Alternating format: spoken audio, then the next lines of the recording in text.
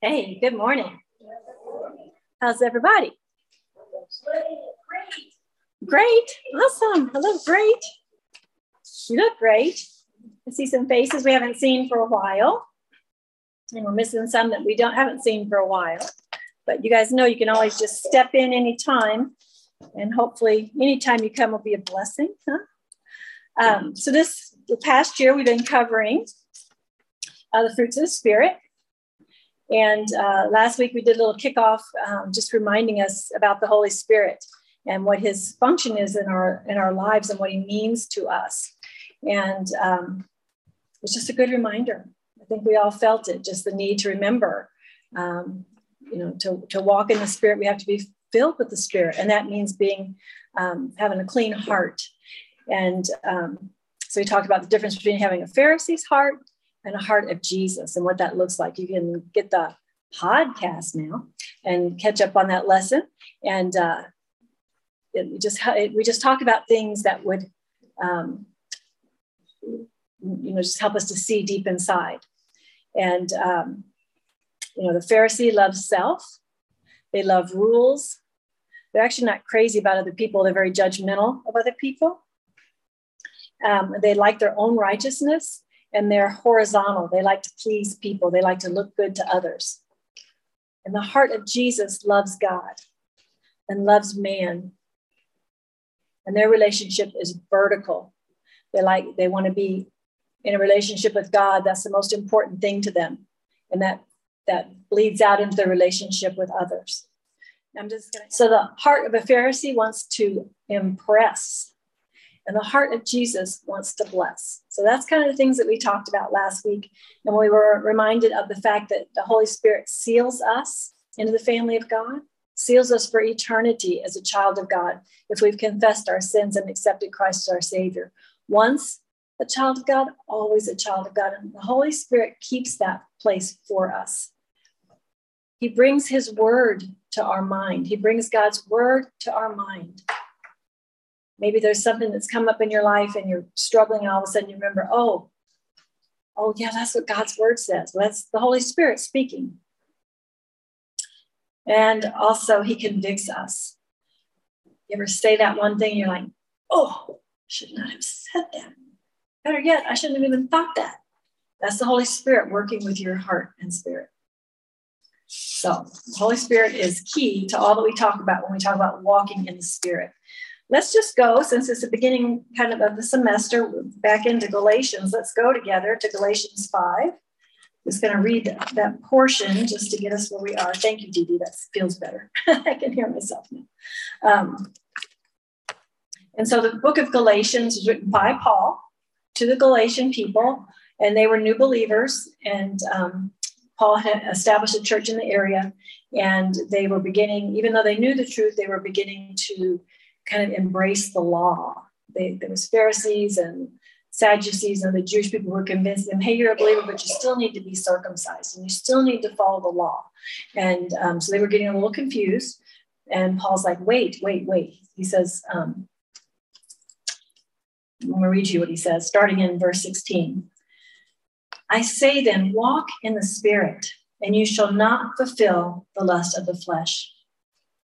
For the flesh lusts against the Spirit, and the Spirit against the flesh. And these are contrary to one another, so that you do not do the things that you wish. But if you are led by the Spirit, you are not under the law. Now the works of the flesh are evident, which are adultery, fornication, uncleanness, lewdness, idolatry, sorcery, hatred, contentions, jealousies, outbursts of wrath, selfish ambitions, dissensions, heresies, envy, murder, drunkenness, revelries, and the like. You'll notice in that list there's some overt sins and there's some inner sins. Our inner thought life counts as much. Our heart counts as much as what we do. I tell you beforehand, just as I told you in the time past, that those who practice such things will not inherit the kingdom of God. But the fruit of the Spirit is love, joy, peace, patience, kindness, goodness, faithfulness, and self-control.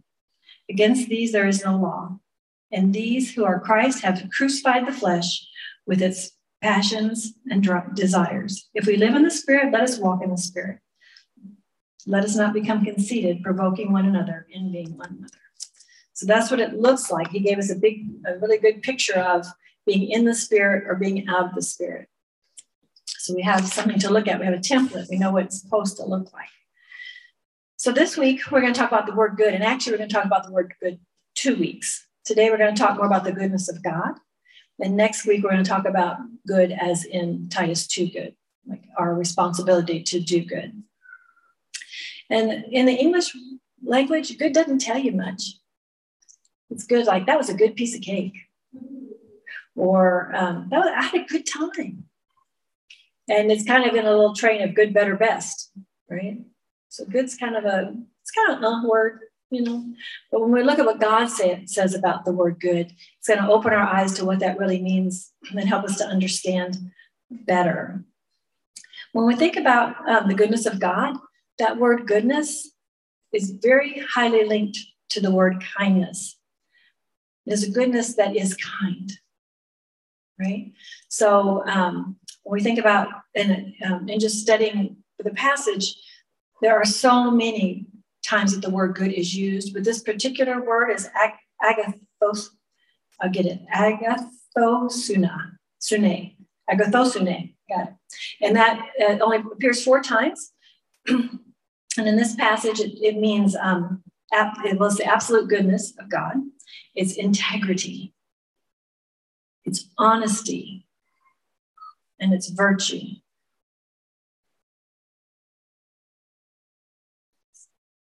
And being kind is strong. We think about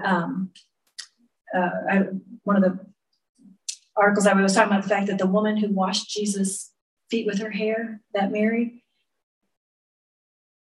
she really loved God, and it was a good thing to do, and God didn't reprimand her for it. He took that kindness, that good that she did in a kind way. So there was no judgment there about her lifestyle or what she had done. He just accepted her repentance. So, and we think about, when we read in Romans 2, verse 4, I always love this verse. It talks about it's that kindness, it's that goodness that draws us. It says, do you despise the riches of his goodness, forbearance, and long-suffering, not knowing that the goodness of God leads you to repentance? So that's that goodness and that kindness that reflects God. So when we read about these things that are expected of us in the Holy Spirit, that is expected to be the fruit, we know that we glorify God. You know, if I'm a believer and I'm really hard on people and I'm mean and I'm nasty and I'm unkind, that's not going to draw others to God. And it's not a good picture of God. And as a matter of fact, it blasphemes God. As we learned in Titus 2, if we don't fulfill those things that God commands us of us, which one of those things is good, we blaspheme God. So if we put Christian on our name and we claim to be one of his children, we need to walk worthy. We need to walk in that spirit. So it glorifies God. It indicates who we belong to. Wow, that woman's really different. She's really different. I wonder why. Well, it's because she's from a different place and her father's a different kind of guy, right? She's a daughter of the king. So you should be different. We should look different. And it's a witness to others. So the word good is a very powerful word. It has to do with who we are inside, but also what we do. How do we act? Do we take that goodness and act in a kind way? And that doesn't mean compromising the truth. And we're going to talk about that quite a bit here in a few minutes. So when you think about the summation of God, he's holy and he's just and he's righteous and he's merciful. He's kind and he's good. He's omniscient. He's everywhere. He's all powerful. Think about how wonderful he is. And when we think about all those things, that tells us that God is what? He's good. If you doubted any of those things, you would doubt God. But it's his absolute, it's not that he is that he acts those things, he is those things. And if we can't trust that he is those things, then we lose faith. And he wants our good. I know we all love this verse in Romans 8. I want to start at verse 26. I have put verses on your page. We're not going to read through all of them, but there's a couple I thought were worth pausing at. It just ties in so much with this Galatians passage. It says, likewise, the Spirit also helps in our weakness. For we do not know what we should pray for as we ought, but the Spirit himself makes intercession for us with groanings, which cannot be uttered. Now he who searches the heart knows what the mind of the Spirit is, because he makes intercession for the saints, according to the will of God. So there we are in that deep relationship with the Spirit as we walk. And we know that all things work together for good, not to everybody, for good, to those who love God, to those who are called according to his purpose. So if we believe God's word, he's telling us that no matter what happens in our life, no matter what's going on, he is good. And he's going to work things out for good for us, and we have to trust that. For whom he foreknew, he also predestined to be conformed to the image of his Son, that he might be the firstborn among many brethren. Moreover, whom he predestined, these he also called. And whom he called, these he also justified. And whom he justified, these he also glorified. So it's a process. He calls us to himself. He allows us to suffer. But he makes all that to work to good to the point that we glorify him. And I have to tell you, that must sound like nonsense to somebody who doesn't know him. But those of us who know him, and I know that each one of you has had a trial and suffering and hard things that have happened. And as believers, we know that God works those things together for good.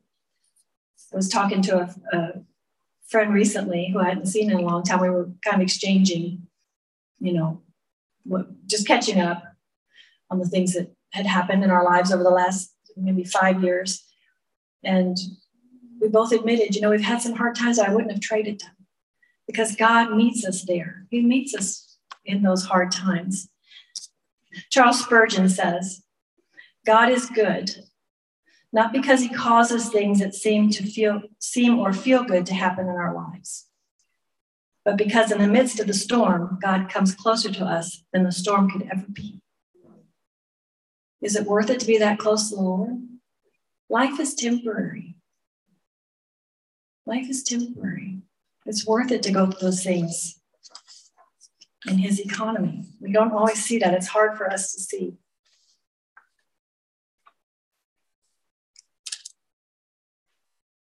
So God does allow suffering. When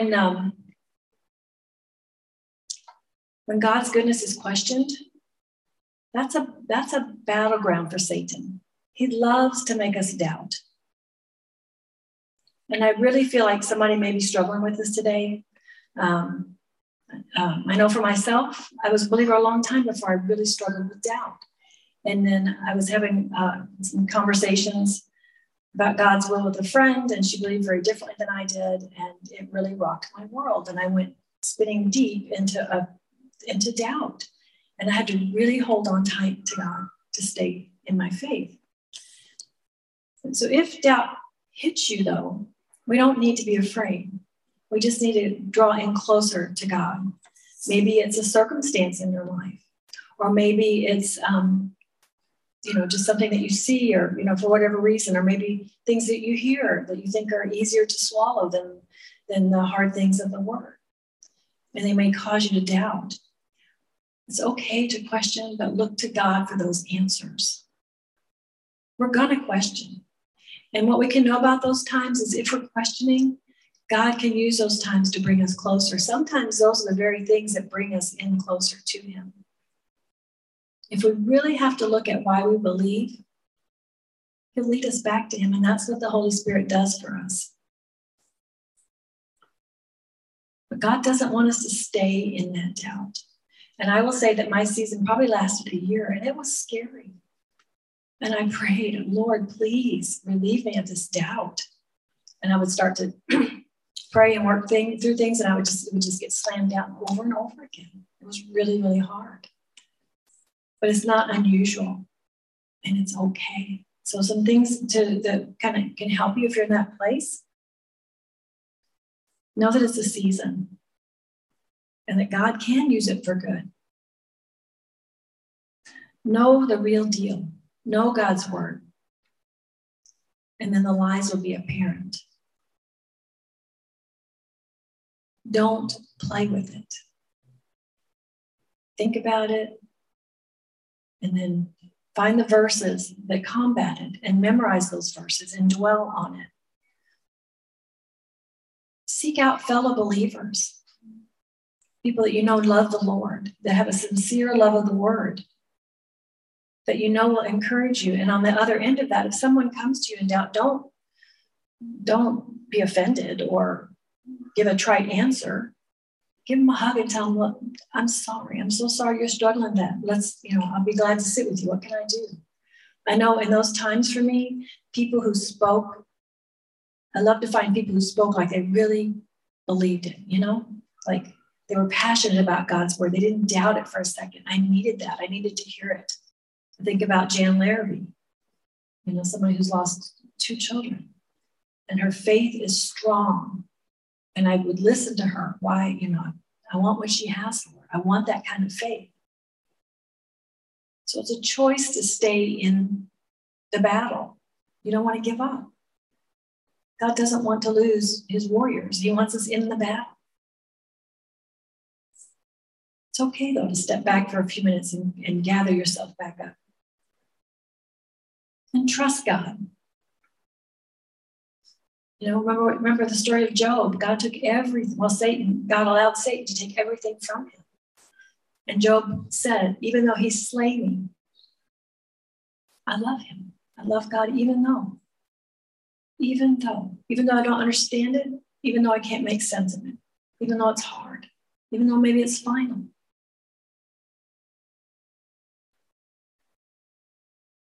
Look, just keep your eyes open for stories and testimonies. I spoke about Jan. Who do you know that can give a good testimony? Maybe it's from a Christian magazine, or maybe it's somebody at church, or somebody you know. Lean into those testimonies. It's the same God.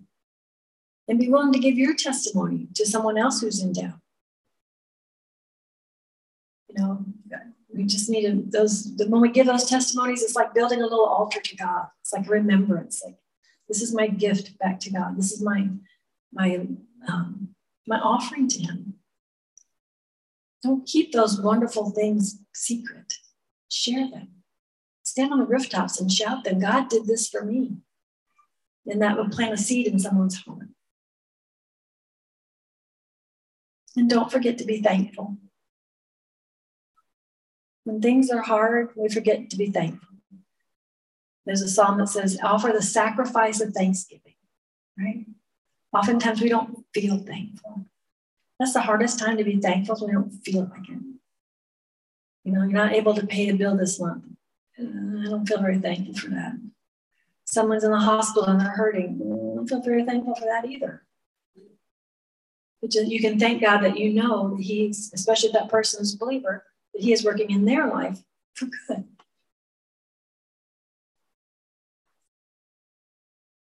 And it's okay. And sometimes it's hard to watch in someone else. It's hard to watch them go through something. And you want to make it better, but maybe God is using that in that person's life.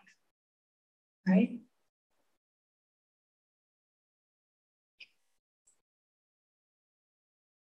And never give up hope. Right? As long as someone's alive, there's hope. We don't have to, no matter how hard something seems, there's hope. No matter how much I doubt, God is good. And don't just say God is good when things are going good, right? It always kind of hurts me. It's like, something great happens and somebody's rejoicing when they say, oh, God is so good. And you're like, yeah, God's good, but he would still be good if it hadn't happened, This thing of doubting, I think, is pretty large, looms large in our society right now. The number of people who profess to be Christians has gone down quite a bit. The number of people who say that God's word is the absolute word of God has diminished greatly. So I think that all stems from doubt. I know there's other things, but I think doubt is a really big part of that. So what I wanted to talk about it's been on my heart a lot, is this movement in the church. And this is a Titus 2 message. It is a keeper of the home message. It is a beware message, because you're going to go to church. You're going to choose a church. Your kids are going to be in church. They're going to hear things in school.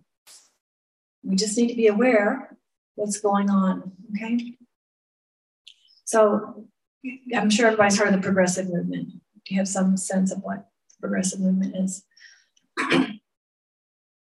Well, in the church, if you're my age, you knew that as the universal church. And it has kind of developed and grown and gotten bigger. And this idea of the progressive church is actually not a Christian movement, though it talks the talk and it claims to be Christian, it's not. And so I just want to kind of go through some of the main tenets so that when you're talking with your children, or your friends, or you're witnessing, or whatever, you'll recognize, you'll know what you're looking for. And the really interesting thing about it is the progressive movement doesn't use scripture to argue or to debate, okay? They use their feelings and their tradition and their experience. And in the Christian world, those things play a part, but they're the caboose. You know, God's word drives the engine. It's the real deal. This is where the truth comes from. And the progressive movement has really just let go of God's word. I want to talk through that. Okay, Isaiah 5:21. Woe to those who are wise in their own eyes and prudent in their own sight. And woe to those who call evil good and good evil, who put darkness for light and light for darkness, who put bitter for sweet and sweet for bitter. Are you ever listening to the news or a commentary and you're wondering, what on earth? How could they actually come to that kind of conclusion? That's completely opposite of God's truth. Well, it's because it is completely opposite of God's truth. When we talk about the system of belief of a people, we talk about morals usually. Everybody understands morals, believe it or not. But morals is our conduct, as our code of conduct. And for all of time, that code of conduct has been pretty much the same for everyone. Everyone believed in the 10 Commandments, and everyone believed that a woman and a man made a family, and everybody believed that authority was to be respected. There was just a whole tenet of things that people would not have argued with you about. They may not have been willing to obey it or walk according to it, but they would admit, yes, we agree on this set of morals, and people who break those morals, there's consequences. But what happens when you change that code of conduct? Everything changes. It really struck me the day I was listening to a piece of news, and they were quoting someone who said, it's our moral obligation to make sure that their abortion is available for all women. Our moral obligation. Well, whose morals are those? Not my morals, not the morals of the Bible. That's somebody else's morals. And where are those coming from?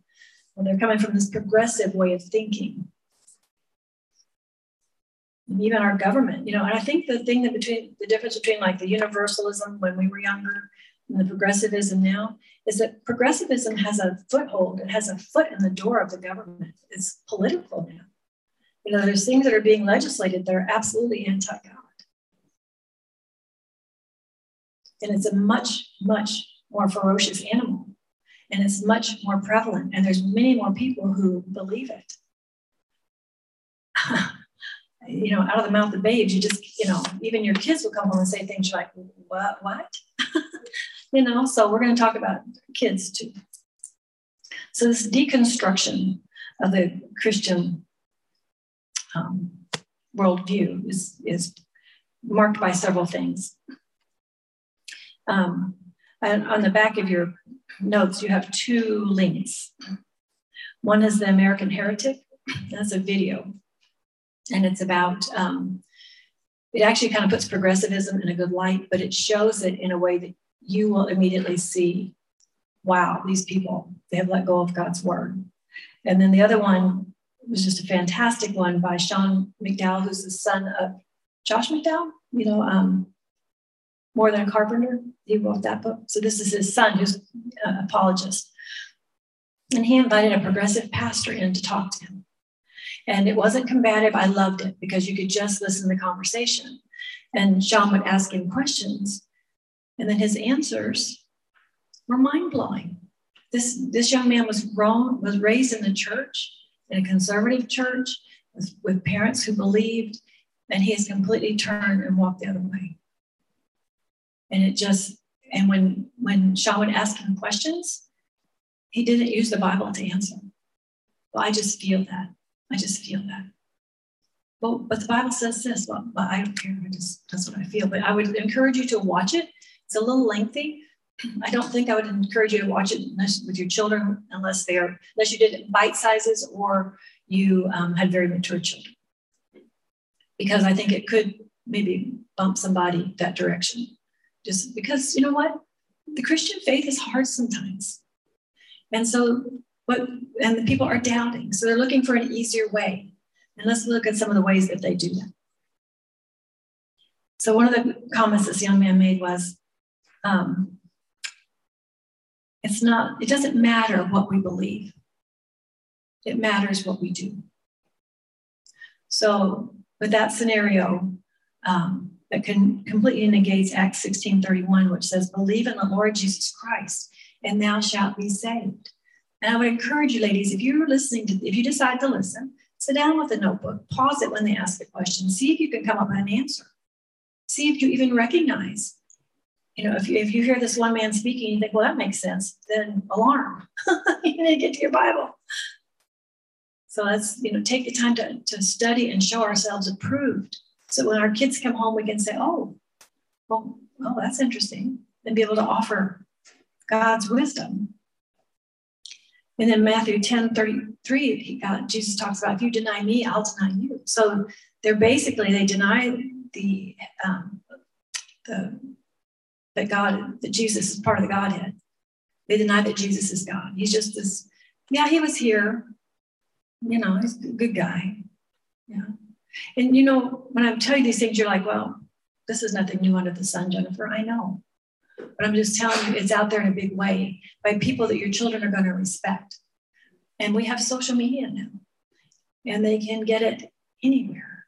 And their friends are watching it. And so there's this pervasive onslaught to our kids of things that are anti-Christian. Ladies, we need to have our eyes open. We don't need to be afraid.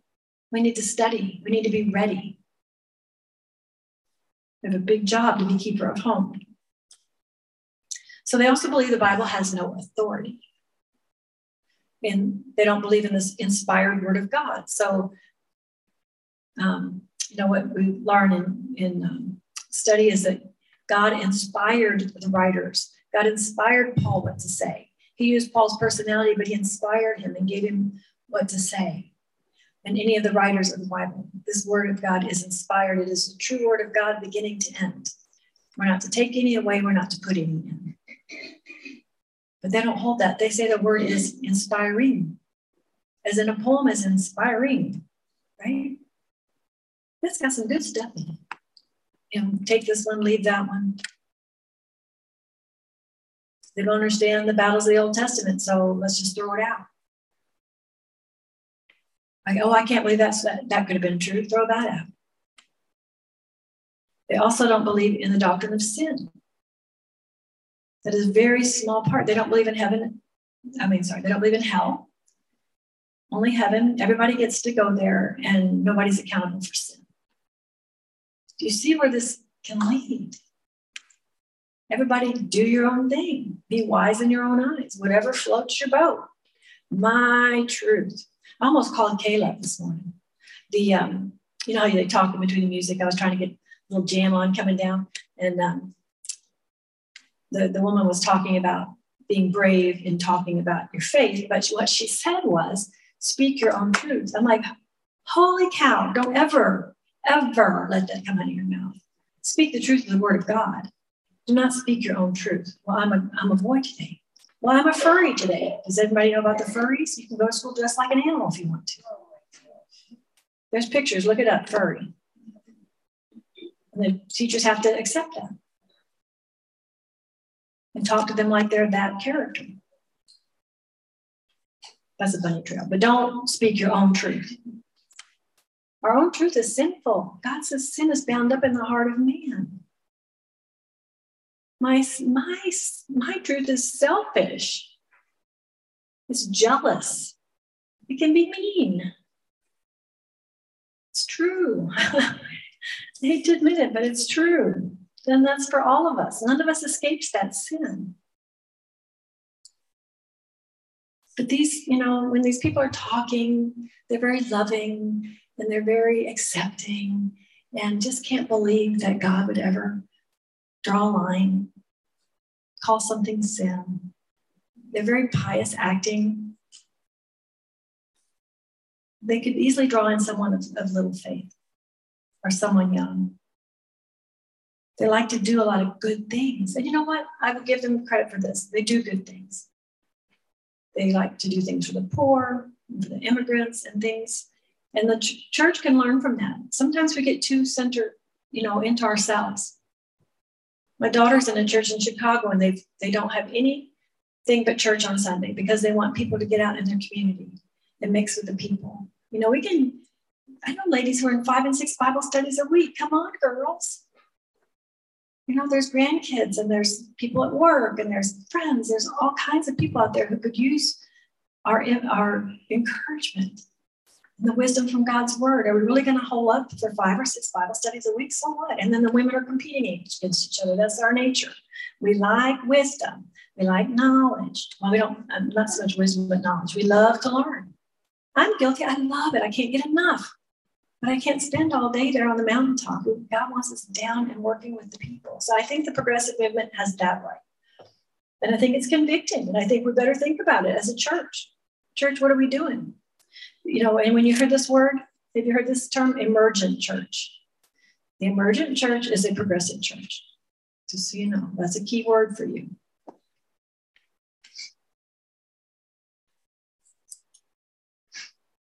Make sure I cover them all.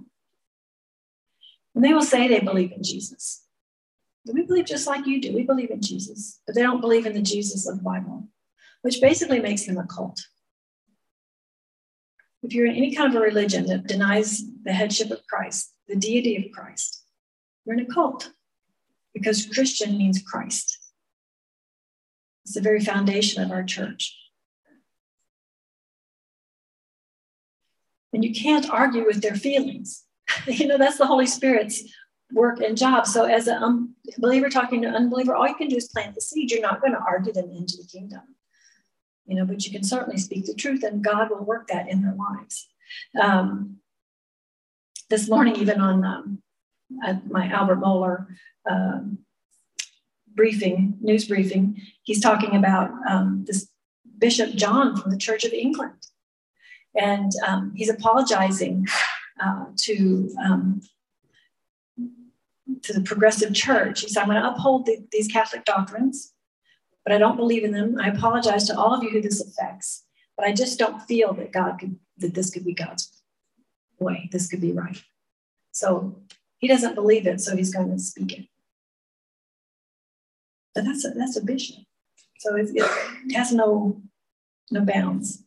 So we as Christians have a choice. We have Scripture, and the term would be sola Scripture, only Scripture. Or we can have secular wisdom, and that's anything outside. What is our worldview? What do we weigh things against? How do we make decisions? How do we determine right and wrong?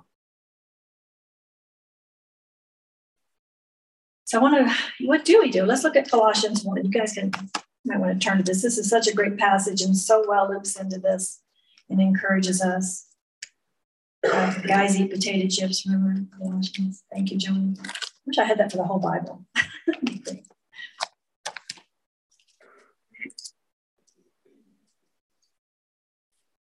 So Paul's talking about the people of Colossae. Just listen how this ties in. For this reason, so he's talking about the fact that they were going through trials, but he was very thankful that they had this faith. And he says, for this reason, we also, since the day we heard it, do not cease to pray for you and to ask that you may be filled with the knowledge of his will in all wisdom and spiritual understanding, that you may walk worthy of the Lord. Walk in the Spirit, walk worthy of the Lord. Fully pleasing him, being fruitful in every good work, and increasing in the knowledge of God. Strengthened with all might, according to his glorious power, for all patience and long-suffering with joy, giving thanks to the Father who has qualified us to be partakers of the inheritance of the saints in the light. He has delivered us from the power of darkness and conveyed us into his kingdom of his love, in whom we have redemption through his blood, the forgiveness of sins. So that's pretty much telling us to hang on to God's Spirit, right? To be strong in his word, to walk. So we don't need to get all upset about it. We don't need to go, wow. We don't need to go out looking for it, that's for sure. The progressive movement is going to come. It's going to try to encroach on your people, on your church, on your home. You're going to run into people and get up close to people. And so we just need to be willing to look at people as God does, in love. I can love you, but I don't have to agree with you, right? I know, sometimes when I'll just go ahead and use my example. So my son, he struggled with the drugs all these years. And when I was a young mom, I kind of saw the drug people as the bad people and keep my kids away from them, which is a good thing. But my heart towards people in that position has certainly changed, right? And when I look at them, I can look them right in the eye and I can look past all of that and see a person. And I think sometimes we just see the sin, and I don't think that's what we're supposed to be focusing on. There's sins that are just overt, and so they're easy to judge or to be, I'm not like them. But if we all had to post our latest sin on our forehead, we'd all be guilty. We'd have a hard time looking at each other. But God wants us to look past that and into each of us as a person. So I just want to encourage you to be intentional. If you have children or grandchildren, to be intentional about spending time with them. Deuteronomy 6 is the one where it talks about, when you sit in the house and walk by the way, when you lie down, when you rise up, it is a full-time job. And if you are a mom, and you be with your children as much as you can. I got to stay home with mine. I'm very thankful.